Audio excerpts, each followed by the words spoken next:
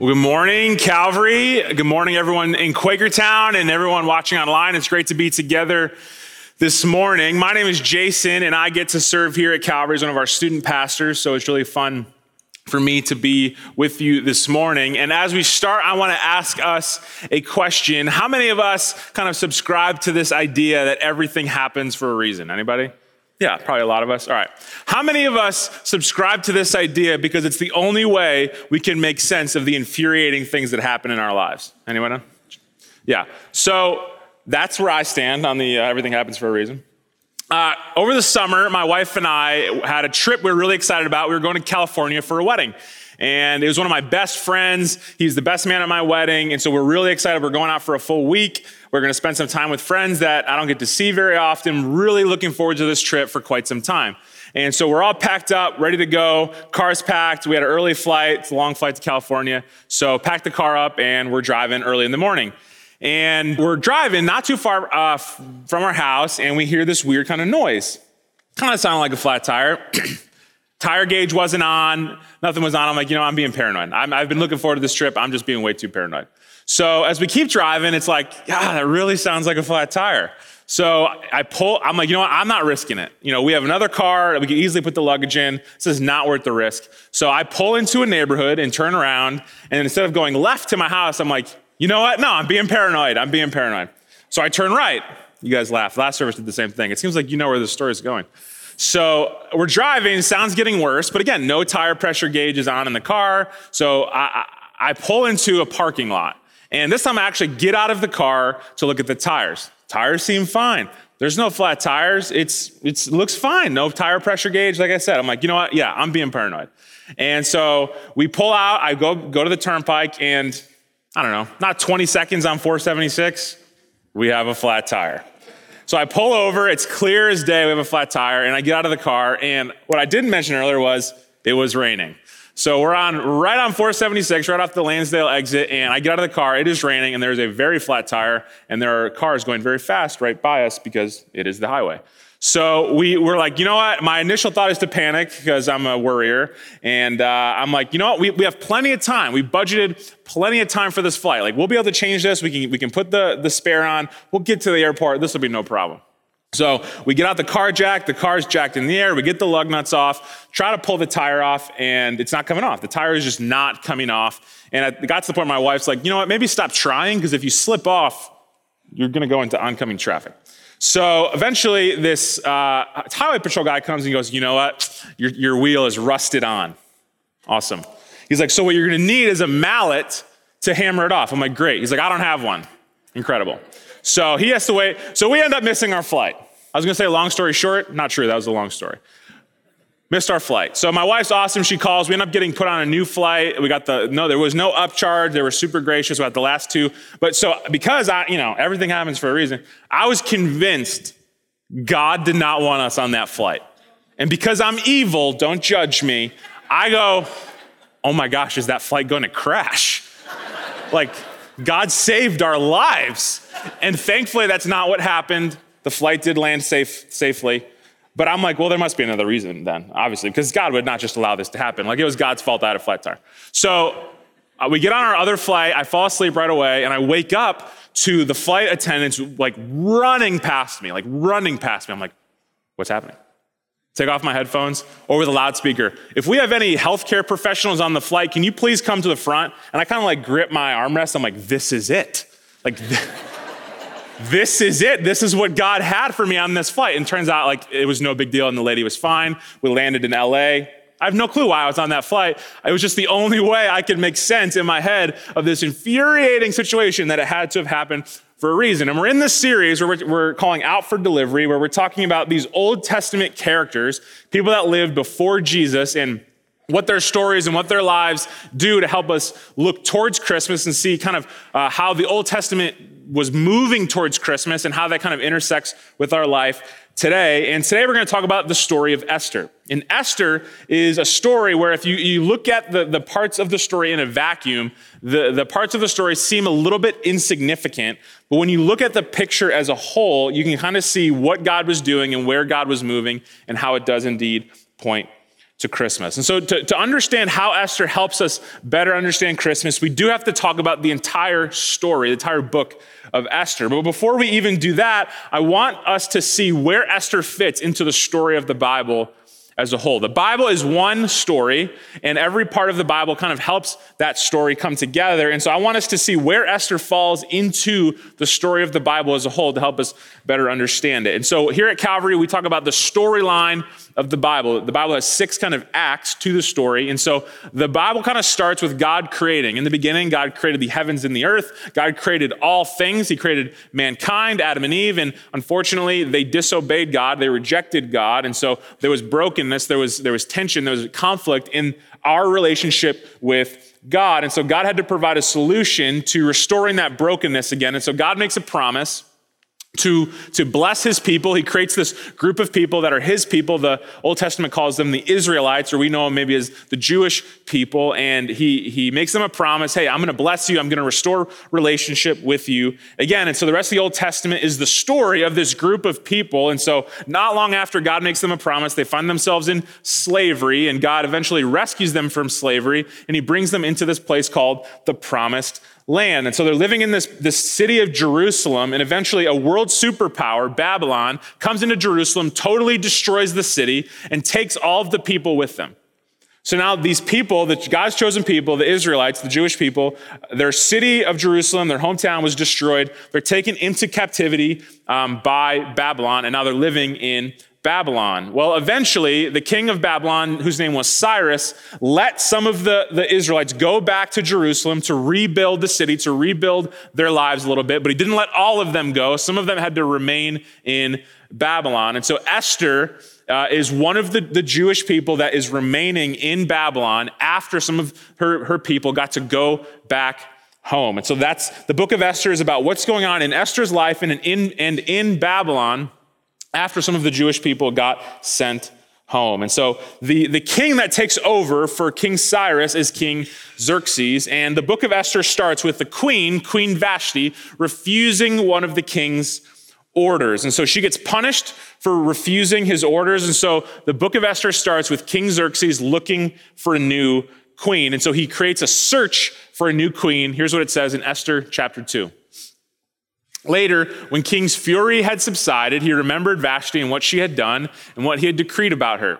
Then the king's personal attendants proposed, let a search be made for beautiful young virgins for the king. Let the king appoint commissioners in every province of his realm to bring all these beautiful young women into the harem at the citadel of Susa. Let them be placed under the care of Haggai, the king's eunuch, who is in charge of the women, and let beauty treatments be given to them. Then let the young woman who pleases the king be queen instead of Vashti. This advice appealed to the king, and he followed it. Now, there was a guy named Mordecai who was a Jew in exile in Babylon, and he was raising his cousin named Hadassah. That was her Jewish name. Her Babylonian name was Esther.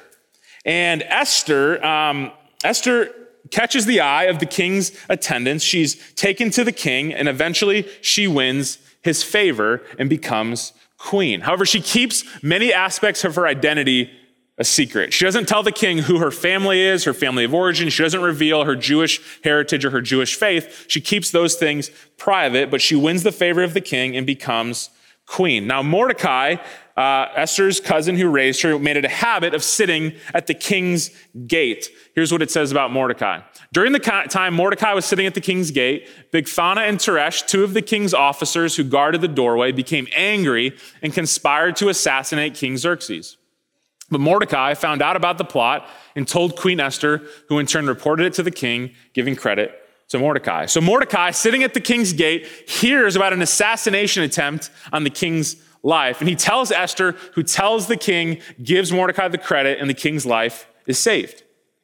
Now, Xerxes had someone in his cabinet named Haman. He was one of the highest officials in the king's court. And he hated Mordecai. And the reason why was Haman, because he was so well established, he was so respected. Every time he walked by, people would kneel to him, everybody except Mordecai. And some people noticed that Mordecai wouldn't kneel before Haman, and so they told Haman, hey, Haman, that dude Mordecai doesn't kneel before you. And they also mentioned to Haman that Mordecai was a Jew. So to Haman, this Jewish person named Mordecai refuses to do what everyone else does and kneel before you. That's why he hated Mordecai. So Haman responds in this way, Esther chapter 3. When Haman saw that Mordecai would not kneel down or pay him honor, he was enraged. Yet having learned who Mordecai's people were, he scorned the idea of killing only Mordecai. Instead, Haman looked for a way to destroy all Mordecai's people, the Jews, throughout the whole kingdom of Xerxes. So Haman's response is, I hate Mordecai so much, I can't settle for just killing Mordecai. I want to kill all of Mordecai's people. I want to kill all of the Jewish people in Babylon. And they eventually decide to do it, and King Xerxes signs off on it. He gives his stamp of approval. So Mordecai eventually catches wind that this idea was proposed and that it was signed off on, and he's understandably devastated, and he is weeping once again at the king's gate, and it's there that he has this conversation with Esther. When Esther's eunuchs and female attendants came and told her about Mordecai, she was in great distress. She sent clothes for him to put on instead of the sackcloth, but he would not accept them. Then Esther summoned Hathach, one of the king's eunuchs assigned to attend her, and ordered him to find out what was troubling Mordecai and why. So Hathach went out to Mordecai in the open square of the city in front of the king's gate. Mordecai told him everything that had happened to him, including the exact amount of money Haman had promised to pay into the royal treasury for the destruction of the Jews. He also gave him a copy of the text of the edict of their annihilation, which had been published in Susa, to show to Esther and to explain it to her. And he told him to instruct her to go into the king's presence, to beg for mercy and plead with him for her people. Hathach went back and reported to Esther what Mordecai had said. Then she instructed him to say to Mordecai, all the king's officials and the people of the royal provinces know that for any man or woman who approaches the king in the inner court without being summoned, the king has but one law, that they be put to death unless the king extends the gold scepter to them and spares their lives. But 30 days have passed since I was called to go to the king. When Esther's words were reported to Mordecai, he sent back this answer. Do not think that because you were in the king's house, you alone of all the Jews will escape. For if you remain silent at this time, relief and the deliverance for the Jews will arise from another place. But you and your father's family will perish. And who knows but that you have come to your royal position for such a time as this? Then Esther sent this reply to Mordecai. Go gather all the Jews who are in Susa and fast for me. Do not eat or drink for 3 days, night or day. I and my attendants will fast as you do. When this is done, I will go to the king, even though it is against the law. And if I perish, I perish. So Mordecai tells Esther, Esther, you have to tell the king about this. You have to tell the king this is going on, and you have to try and stop this. And Esther responds and says, Mordecai, you don't understand. If I'm not invited into the king's presence, if I go to him without an invitation, he will kill me. And Mordecai responds to Esther by saying, listen, Esther, if you don't go to the king, he's going to kill you anyway, because you are only going to be able to hide your identity from him for so long. But Mordecai also kind of says, but if you don't help deliver us, somebody else will. And the reason that Mordecai can say this is because Mordecai, like us, knows that God made a promise. The promise that God made to a guy named Abraham for the people of Israel, Mordecai knew of that promise. And he knew there's no way God's going to let us be killed like this. He promised to save us. He promised to bless us. And so whether either you help us or not, but somebody else is going to, and if you don't, you will probably die. So Esther agrees and goes to see the king, who allows her to enter his presence, and she invites him to a banquet. When she enters the king's presence, she invites the king, and she invites Haman, the person who hates Mordecai, her cousin, to a banquet. And they agree, we're going to have it the next night. And that night, King Xerxes can't sleep. Here's what it says. That night, the king couldn't sleep. So he ordered the book of the Chronicles, the record of his reign, to be brought in and read to him. It was recorded there that Mordecai had exposed Bigthana and Teresh, two of the king's officers who guarded the doorway, who had conspired to assassinate King Xerxes. What honor and recognition has Mordecai received for this? The king asked. Nothing has been done for him, his attendants answered. The king said, who's in the court? Now Haman had just entered the outer court of the palace to speak to the king about impaling Mordecai on the pole he had just set up for him. His attendants answered, Haman is standing in the court. Bring him in, the king ordered.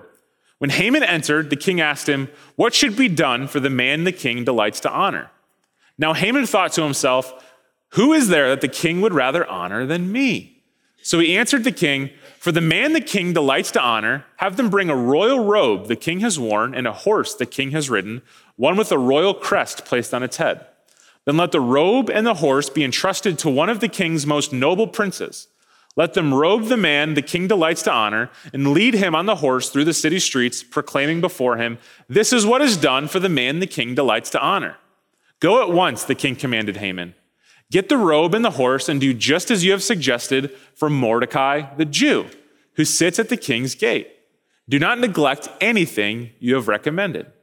So Haman got the robe and the horse. He robed Mordecai, led him on horseback through the city streets, proclaiming before him, "This is what is done for the man the king delights to honor."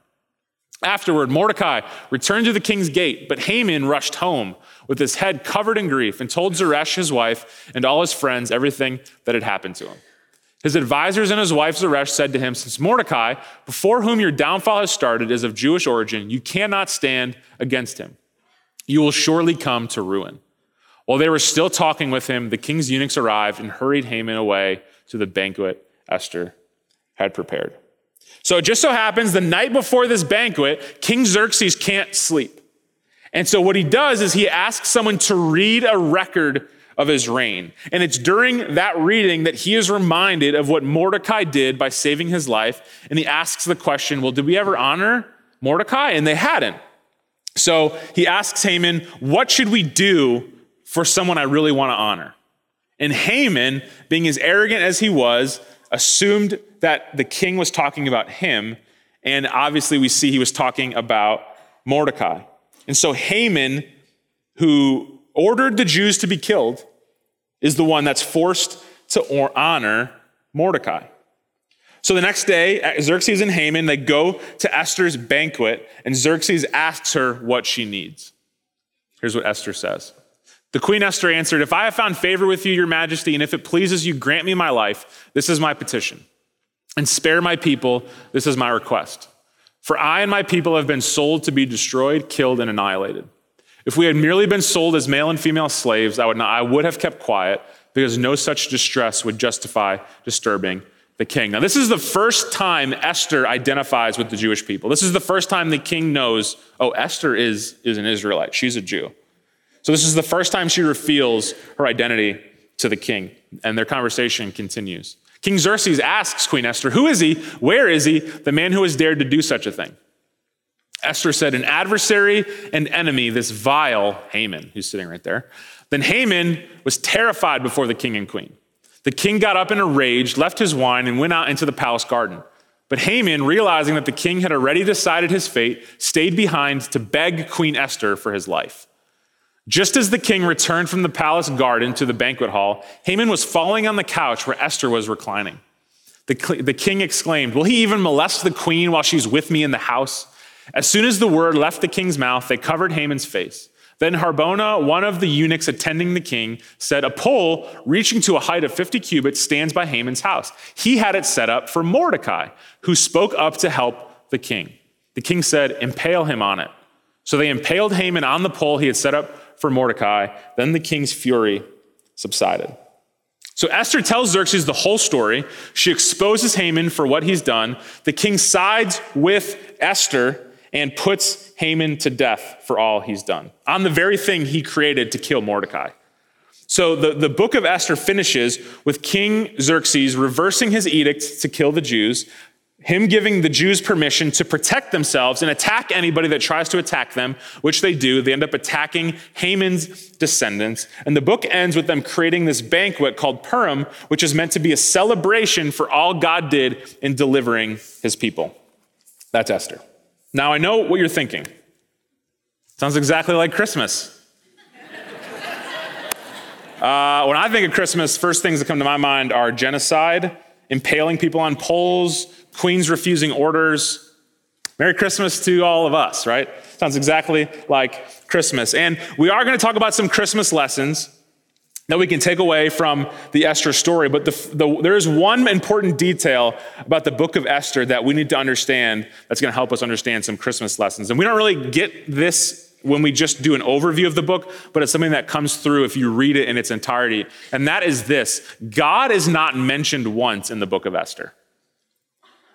God is not mentioned once in the book of Esther. God doesn't show up to speak to anybody. The word God is not even in the book. He's not referenced at all. There's no visions. There's no dreams. God does, at face value, seems to be nowhere to be found in the book of Esther. And so it's only natural to read this book and hear this story and think, where is God working in all of this? What is God doing? Where is God when he seems to be so silent? And the first lesson that we can learn from Esther as it relates to Christmas actually has to do with the omission of God in Esther. And so we're going to talk about 3 takeaways that help us understand Christmas, and then I'm going to ask us 3 questions to consider as we move into this Christmas season. And the first Christmas lesson is this: God is at work even when he's silent. God is at work even when he's silent. Esther is this book about God's providence, about God providing, about God showing up and providing for his people. And there's a pastor that I like to listen to. His name is Steve Carter. And he preached on this. He preached on Esther a while ago. And he made this really good point that I'm going to just steal. I'm just going to be honest with you. Stealing his point. Don't want you to think I'm smarter than I am. I think some of the girls on my soccer team are here today, which is really cool. It means a lot to me that they came. I envision them sitting in their seats when I say, I don't want you to think I'm smarter than I am, thinking, yeah, not a problem. What's not going to be a problem for us? So it just so happens that King Xerxes rises to power. It just so happens that Queen Vashti refuses his order. It just so happens that Mordecai is Esther's caretaker. It just so happens that Esther, from all the women in Babylon, are brought to the king. It just so happens that Esther wins the king's favor. Now, where was God at work in Esther? It just so happens that Esther is made queen, and it just so happens that Mordecai finds out about an assassination attempt on King Xerxes' life. Just so happens that Mordecai doesn't bow down to Haman, and it just so happens that people find out about this and tell Haman about it. It just so happens that Haman convinces Xerxes to kill the Jews, and it just so happens that Mordecai finds out about this. It just so happens that Esther decides to approach the king about it, even though she might be killed. It just so happens that Xerxes, even though he doesn't summon Esther, allows her to enter his presence. It just so happens that King Xerxes couldn't sleep one night, and it just so happens he decides to read about Mordecai saving his life. Now, where is God at work throughout Esther? It just so happens that Haman happens to be around when Mordecai reads this, and it just so happens that Haman thinks Xerxes is talking about him. It just so happens that Haman is forced to honor Mordecai, and it just so happens that Esther throws a banquet for Mordecai, or for Haman and Xerxes. It just so happens that Esther is able to tell Xerxes about what Haman has done, and it just so happens that Xerxes listens to Esther, Haman is killed, and the Jews are saved. Now, I can't in good conscience read the book of Esther and not see God's provision all throughout the story. But again, at face value, he does seem to be silent. And in fact, it's not the last time God seems to be silent. See, the people of Israel throughout the entire Old Testament, God sends people to them to prophesy to them, to communicate God's words to them, to warn them of things. And so the last prophet that God sends to his people's name is Malachi. And after Malachi comes, the last book of the Old Testament is called Malachi. There's 400 years of silence from God to his people. There's no more prophets, no more visions, no more dreams, nothing. And so the people are left waiting, where is God in this? But God was working. He was preparing. He was working behind the scenes until one day, it just so happens that a virgin teenager received word from an angel that she was pregnant. And the one she was pregnant with was the one God had promised about so long ago. Friends, what I want us to understand this morning is this: just because we can't hear God's words doesn't mean we can't see God's works. Just because we can't hear God's words doesn't mean we can't see God's works. And this can be really hard. I think a lot of us, we genuinely do want to hear from God. We want to know where to go, what to do, what God has for us. We want to know what's going on. We want to know how to make sense of the things that are going on in our lives. And I know that it can be hard in the moment to see what God is up to. And I want you to know that if you're in that season of I don't know what God is saying, I haven't heard from God, I want to hear from God, I want to know what's going on, but I just can't seem to hear from him, I want you to know that I'm with you in that.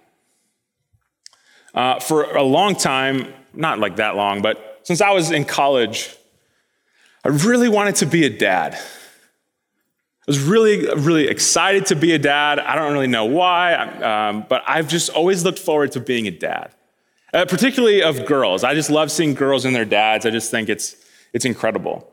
And as God would have it, my wife and I have been navigating a season of infertility.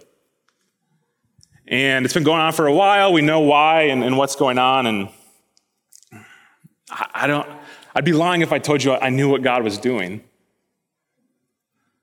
Now, I've been in a season where I've asked God what's going on. I've pleaded with God to provide, and I haven't heard from him. And so I don't know what's going on in your season. I don't know why it is you feel like you can't hear from God. I'm with you in that. And I'm choosing to trust in the pain and the sadness. God has a plan. This plan is for our family's good, and that nothing will be able to stop God's plans for our lives. And I don't know what's going on in your life, but I can tell you that I know that nothing will be able to stop God's plan for your life either. And we know this because we have something the people of Esther don't.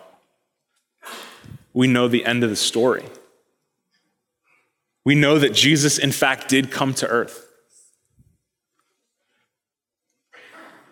We don't need to look to Esther to know that God's plan will work. We need to look to Christmas to see that God's plan will work.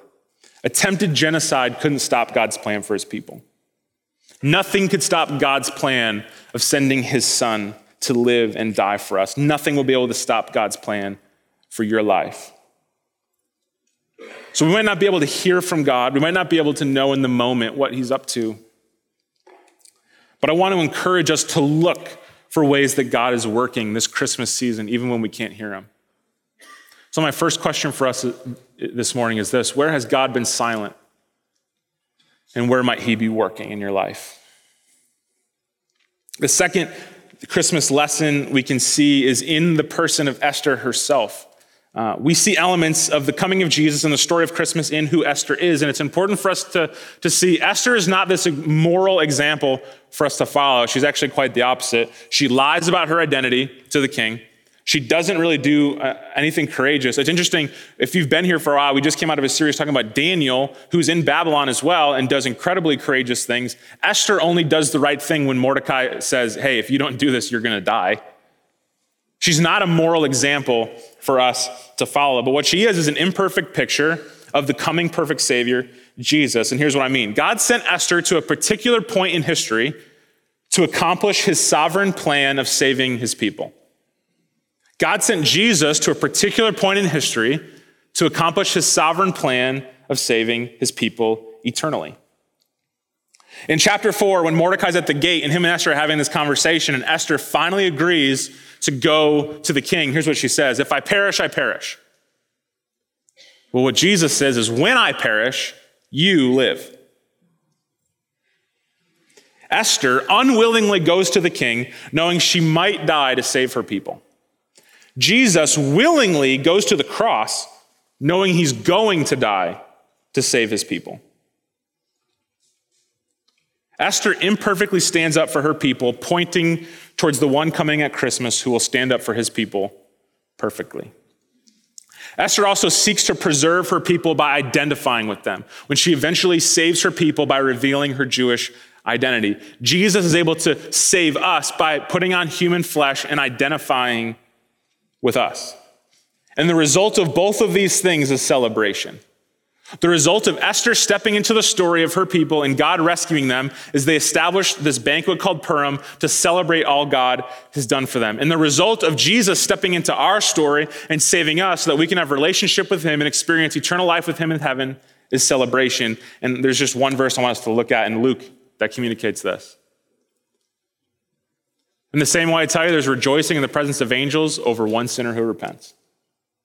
The result of God stepping into our story and saving us is celebration. So my next question for you this morning is this: whose story do you need to step into this Christmas so they can experience celebration?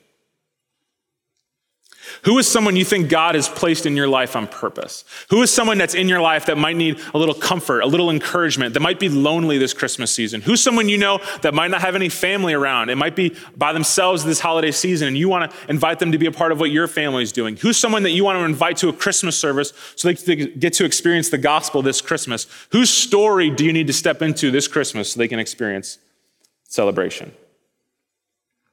And our last Christmas lesson from the book of Esther is this: God is in the insignificant. God is in the insignificant. An insignificant event turns the tide for the Jews in the story of Esther. And it happens in chapter 6. That night, the king couldn't sleep, so he ordered the book of the Chronicles, the record of his reign, to be brought in and read to him. The tide of the fate of a group of people turns because the king couldn't sleep. And he reads what was 5th century BC Twitter, basically, is what happened. That's what saves the people. Xerxes being reminded of what Mordecai had done for him. Insignificant event. Not too dissimilarly, about 500 years later, a virgin teenager gives birth to a baby in a stable. From a distance, seems pretty insignificant. But like the insignificant event of Xerxes reading this account, turning the tide for the Jews, the quote-unquote insignificant event of Mary giving birth in a stable turns the tide for all of humanity forever. There's no such thing as insignificant with God. So my last question for us this morning is this: where can you see God in the seemingly insignificant this Christmas season? Life can feel really mundane. It can feel really monotonous. It can feel like we're grasping at straws, trying to make meaning of all of it, trying to put all the pieces together. And sometimes it can be silly, like looking for a reason why you get bumped from a flight or why you get a flat tire. But God is in the insignificant. So where can we see him in that this Christmas season? Where has God been silent, and where might he be working? Whose story do you need to step into this Christmas so they can experience celebration? Where can you see God in seemingly insignificant this Christmas season? Esther, in imperfect ways, points to the perfection of the coming Savior on Christmas. And I think if we ask ourselves these questions, I think there's a chance we'll be able to see God at work in our lives more so now than any Christmas we've experienced before. Let me pray. God, thank you for pictures of people that help us better understand all Jesus has done for us. God, thank you that you step into our stories and save us. Thank you that you are always at work behind the scenes. God, I pray that for those of us who can't hear you right now, you open our eyes to what you're doing, not only in our own lives, but in the world around us.